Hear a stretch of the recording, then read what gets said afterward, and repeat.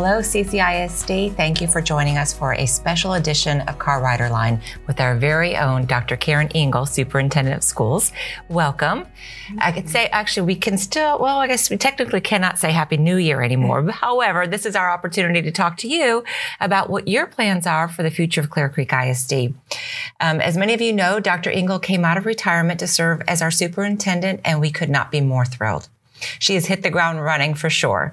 We have several topics to talk through this afternoon. So if you work from home or if you're at home or you're at work and you have a question for Dr. Engel, go ahead and put it in the comment section. And if we have enough time at the end, we will answer them.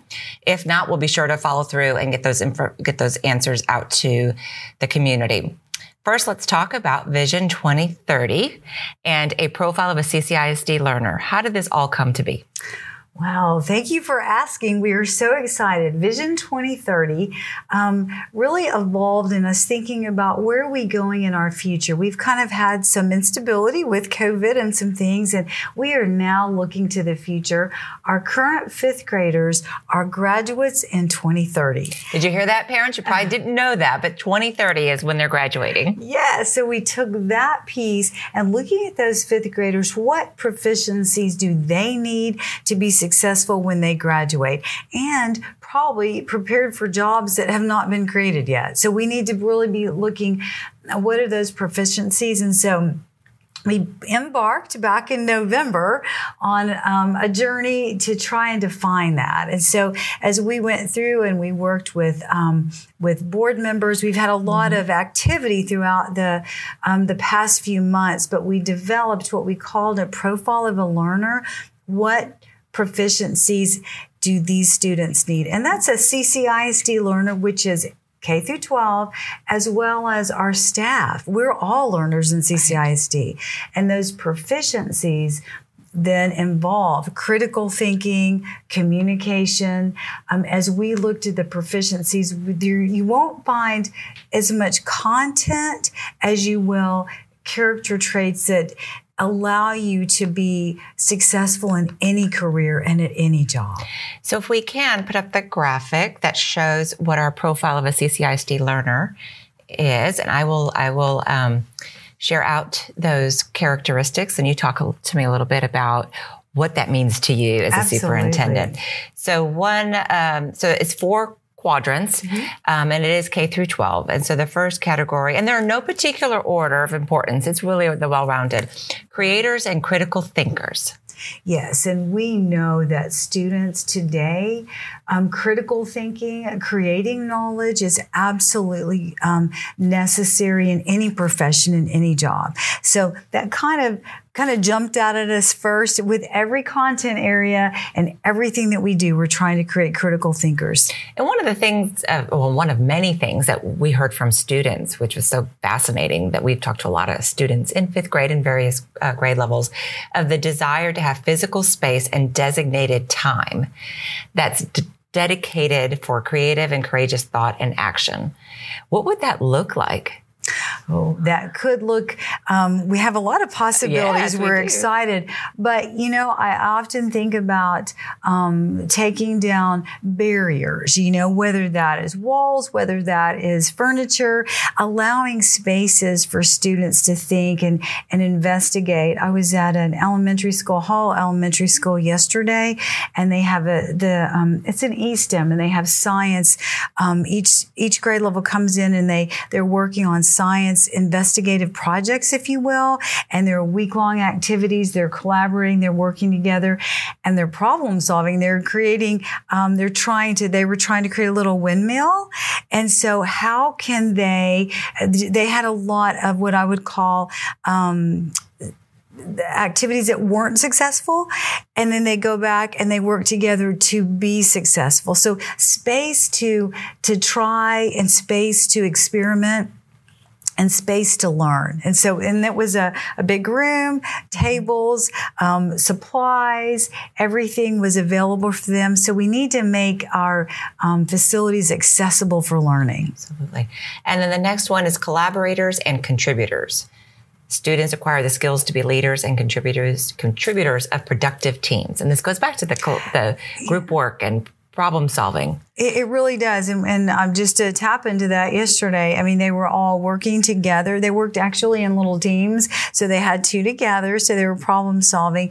But throughout our schools, as you go into classrooms, that collaboration, we don't work in silos. We don't work alone, and we collaborate, and we, so much of our work now involves each other and involves that collaboration and that working together. And so, we know that we need space for that too, going back to that, tables like this so that we can sit down and work together and collaborate. But it was, pretty exciting to see the deep thinking that they had as they supported each other. Great. Communicators and connectors. Mm-hmm. That's one of those things that we're seeing. Some of our high school students really felt like maybe I did ask, high school students, what do you see and what areas and these, in this profile would you like some more support in? And communication, was one of them, being able to articulate, whether it's in writing, whether it's, verbally, your message, the meaning that even though we may have solved a problem, how do we share that? How do we express that? How do we communicate? And so those are certainly skills that it was interesting. Some high school students that we really tapped into felt like that was an area that they need support in. And compassionate and confident. Mm-hmm. And going back, compassion goes back to those core values, and we continue to circle back around understanding others, understanding the impact of our work on other people. I think that compassion piece, as well as having confidence in what they're doing and the confidence to work together to everybody's voice matters. And I think sometimes having the confidence to share that voice, to be, and to work together to solve those, but understanding too, I guess it goes back to impact, our impact in a positive way, and also understanding others. So we did have some students that felt like, in some of the schools, we actually had a lot of students, they felt pretty prepared in confidence, and some not as much. So, as we work through, but compassion across the board. Absolutely. And we had a day at NASA. So we took a team offsite because it is important to, when you're dreaming big, to sort of remove yourself from the day that you're in. And I think you would agree that was a fantastic day of dreaming big for the students of Clear Creek ISD. Tell me a little bit about what participants experienced that day. It certainly was. We had parents, teachers, administrators, business leaders, and we all gathered in a space, a building, a facility called 1958. Yes. But really, the whole purpose of the facility and the design was to think big, have collaborative spaces to be able to communicate, to be able to solve problems. And not only did we work together as whole group and teams, we heard from students. We heard a student panel that shared some of these needs. We're always listening to our students because that's a voice that we're working towards. But then we had an opportunity to do a couple of, I'd call field trips, but oh my goodness, we had a chance to go to Building 9 and look at the Artemis project and all of the things involved, talk about collaboration, problem solving, and working together. And we also had a chance to visit the kind of a lunar moon preparation facility. And they were telling us that the goal is in July, this summer, to have participants simulate a moon experience for a solid year, what it looked like to live on the moon. And the facilities were actually created using a 3D printer. So it was the thinking and the problem solving. How do you live on Mars? They're solving that problem. It was fascinating to see. And that was the mindset that we need. Think big. You would think there are a lot of limits on Mars, such as it's a very extreme environment, and yet they are working to solve that. So we were thinking big too for our students in Clear Creek ISD. It's definitely an exciting time in our neighborhood. Mm-hmm. So we were at a parent, Dr. Engel goes once a month, sometimes more than once a month, to a campus just to visit with parents and just have coffee and have conversations. And we were at Brookwood just yesterday. It was just yesterday, and talking with parents, and you were sharing your Vision 2030 with them. And one parent had asked you about what constraints would be in place that would prevent us from realizing Vision 2030. And you had a great example about constraints. Well, and how to work through them. Yes, it triggered. And I did share that our cabinet team, we're working through, we're doing a book study called Beautiful Constraints. And as we go through the entire Vision 2030, that's been a theme for us, is there are constraints. There is not unlimited resources and unlimited, specifically resources, but what are the constraints around that, and how can we make something beautiful out of the constraints that we have, and work through those constraints a little bit. When I was principal at Clear Lake High School, we underwent a complete rebuild of the facility while we were on the campus as students. We had 2,500 students, and we were rebuilding the school while we were going to school. And one of the constraints, they would demolish part of the building and build anew, and we had temporary housing in the midst of it, and they demolished the cafeteria. And so, unfortunately, that obviously is where we eat. And so the alternative of that was walking across the street to an old 9th grade building and eating. And it wasn't a very appealing or a really practical option. And so we looked around and tried to see what could we do under the constraints of no cafeteria, and came up with the idea of an hour lunch. All students eat during an hour, anywhere. We have opened up the hallways, opened up classrooms, opened up everything for students to eat. And so having that full hour, we could all the students could eat in the facility, but then also we worked through with those constraints. We started establishing tutorials. So we had tutorials for 30 minutes. Students could select, they could go to their tutorials, go to eat lunch, or vice versa. We had, a lot of options. We had clubs during that hour. You could go visit your counselor. You could go visit the registrar during the hour. So take care of school business, go to tutoring, and eat. And we still have, even though Clear Lake High School has a beautiful commons today, but we still have the hour lunch. And I think if you ask most students, if you ask all students, they want to maintain that hour. It gives them also a break time. So the constraint of no cafeteria turned into a beautiful constraint of an hour lunch. Right. You wouldn't naturally have gone to an hour lunch unless you were faced with that challenge. Correct. And so as we move forward, when we talk about those challenges, to not stop us in our tracks, but to really think beyond that. And that's what you've done. And today we have our lunch at 3 of our 5 high schools, and probably the other 2 will come on board eventually. But I do agree. The students do love that. And the teachers do too. They do. I think at the very beginning, it seemed daunting, the idea of 2,500 students walking freely around a campus for over an hour. But you made it work. It's beautiful. It is beautiful. And actually, it gave the students the time. You worried a lot of times about who am I going to eat lunch with?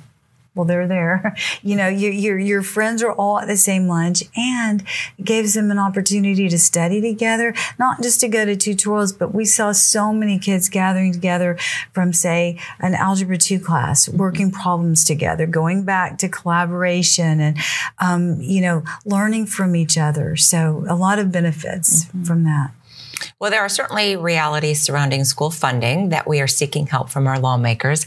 The legislature is in session, and we are very fortunate to have our state representatives be so supportive of public education. And in December, you and other superintendents and board members had the opportunity to share our priorities with the legislators. And so how is that going right now?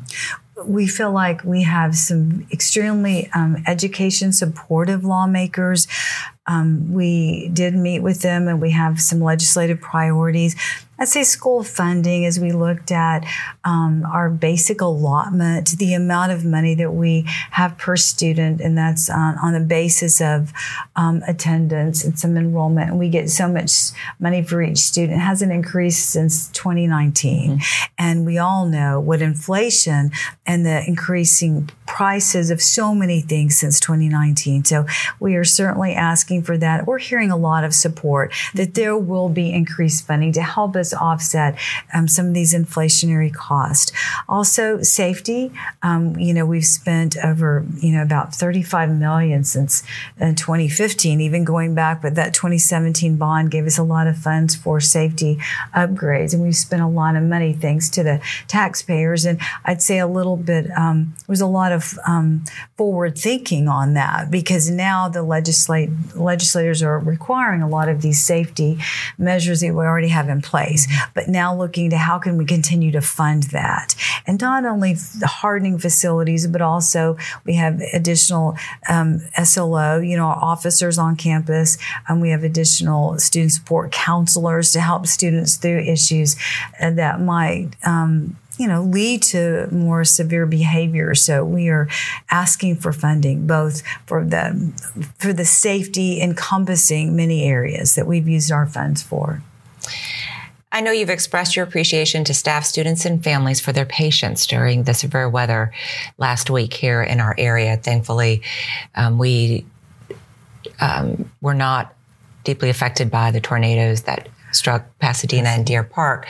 But let's talk a little bit about what happened and the steps we're taking moving forward to make sure that parents are informed of severe weather in advance. The timing of this particular storm, and I know you shared it with families, but it's worth repeating on that timeline of events. Yes, absolutely. And beginning and I did note at 7:00, we sent an email, safe and secure, to our principals. Just, we know this could be an eventful weather day, and shared the national weather report to them and just reminded them to be weather aware. Then another reminder from Safe and Secure for the principals to note our shelter in place procedures, which are involved with the hurricane. And later on in the morning decided, let's go ahead and call those bus drivers and ensure that we have bus drivers available for transportation if we need to alter that schedule. At noon, Region 4 does an excellent job of bringing superintendents together, and we had a superintendent's call at noon with Greater Houston area.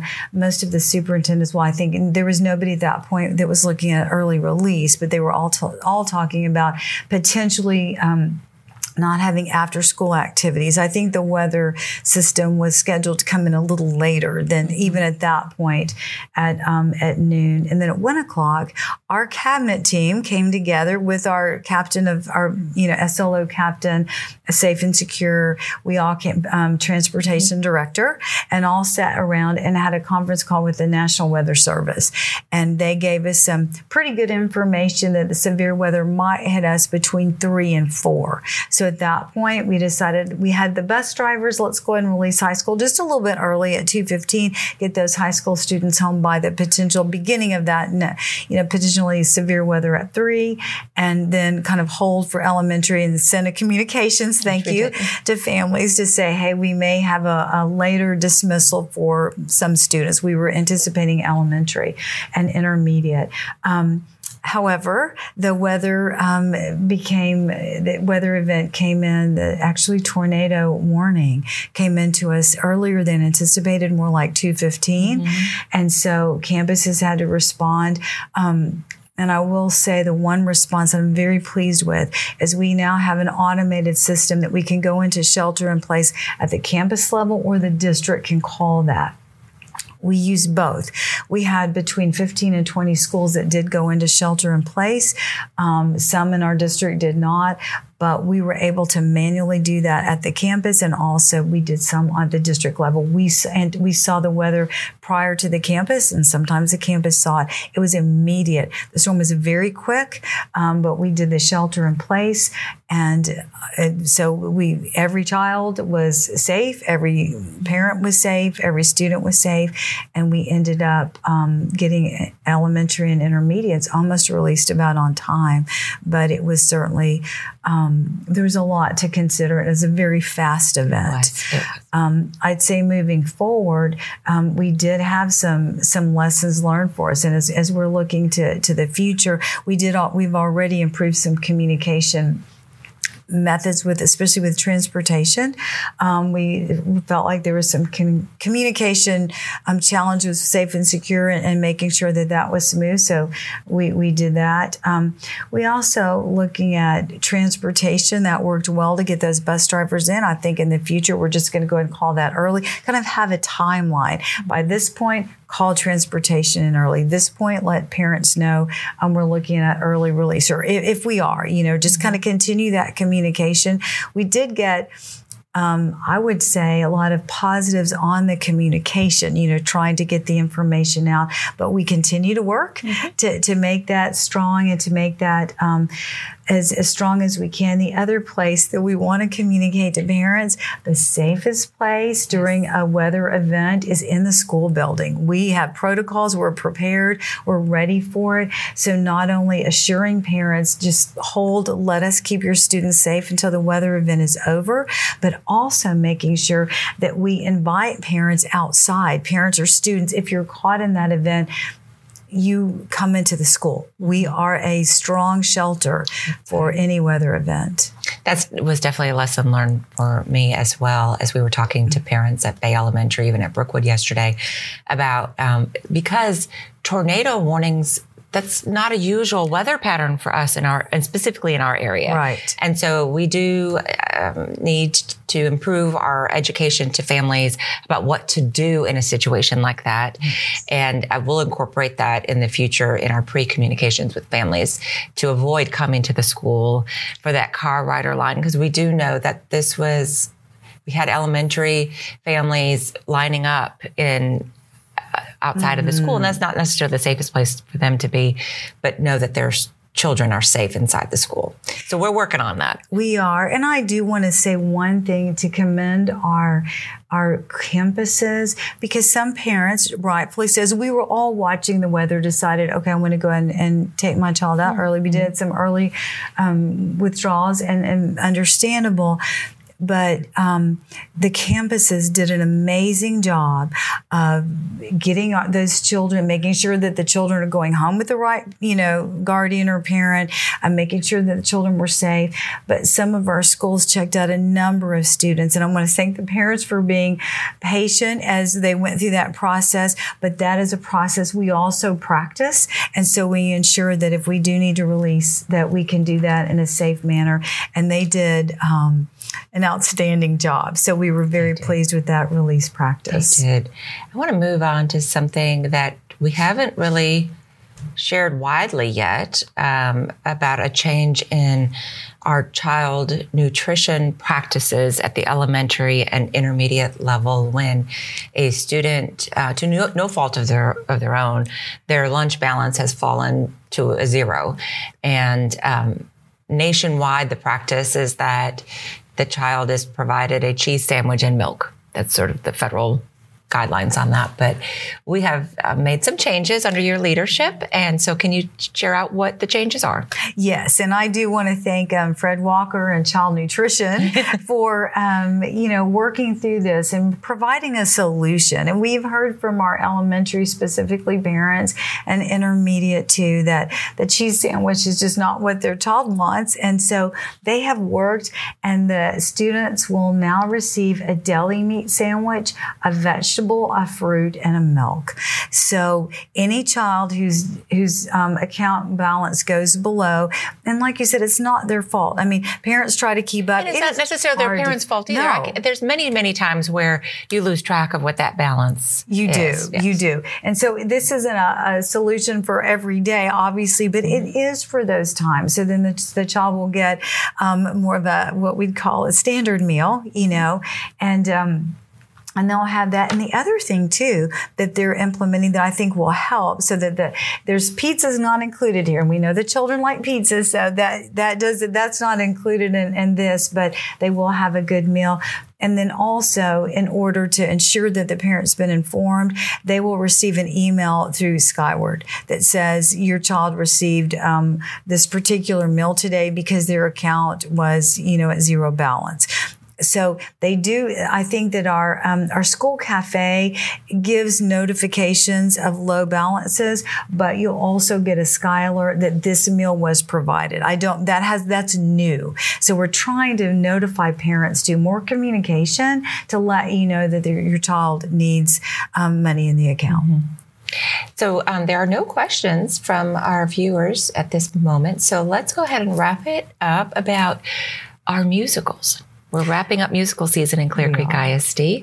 Have you been to all of them yet? I know you're still working through the cycle. As of tonight, we will have, I have the privilege of going to Oliver tonight. Last night we saw Shrek.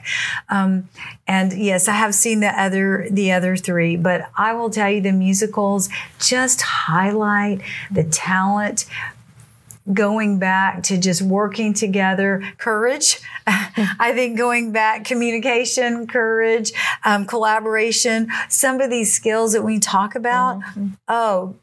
Problem solving, yes, but just the amazing talent that we're seeing from our students. And I highly encourage you. There's still some musicals going on this weekend, and highly encourage you to take time to go out and just it warms your heart. They're great stories, but also more than that, they're just kind of an exhibition of talent, and it just makes you proud and really surprised. I mean, some of the productions are really Broadway caliber, and I do want to share about Clearbooks, if I may. Mm-hmm. Ladyship is no longer, it's closed, but the performance was the first performance of this musical on a high school stage. And the producers and writers of the script and the score were there. And it was two sisters, and the Good Sisters, and they were at the first opening night performance. I happened to be there that night and had a chance to talk with them.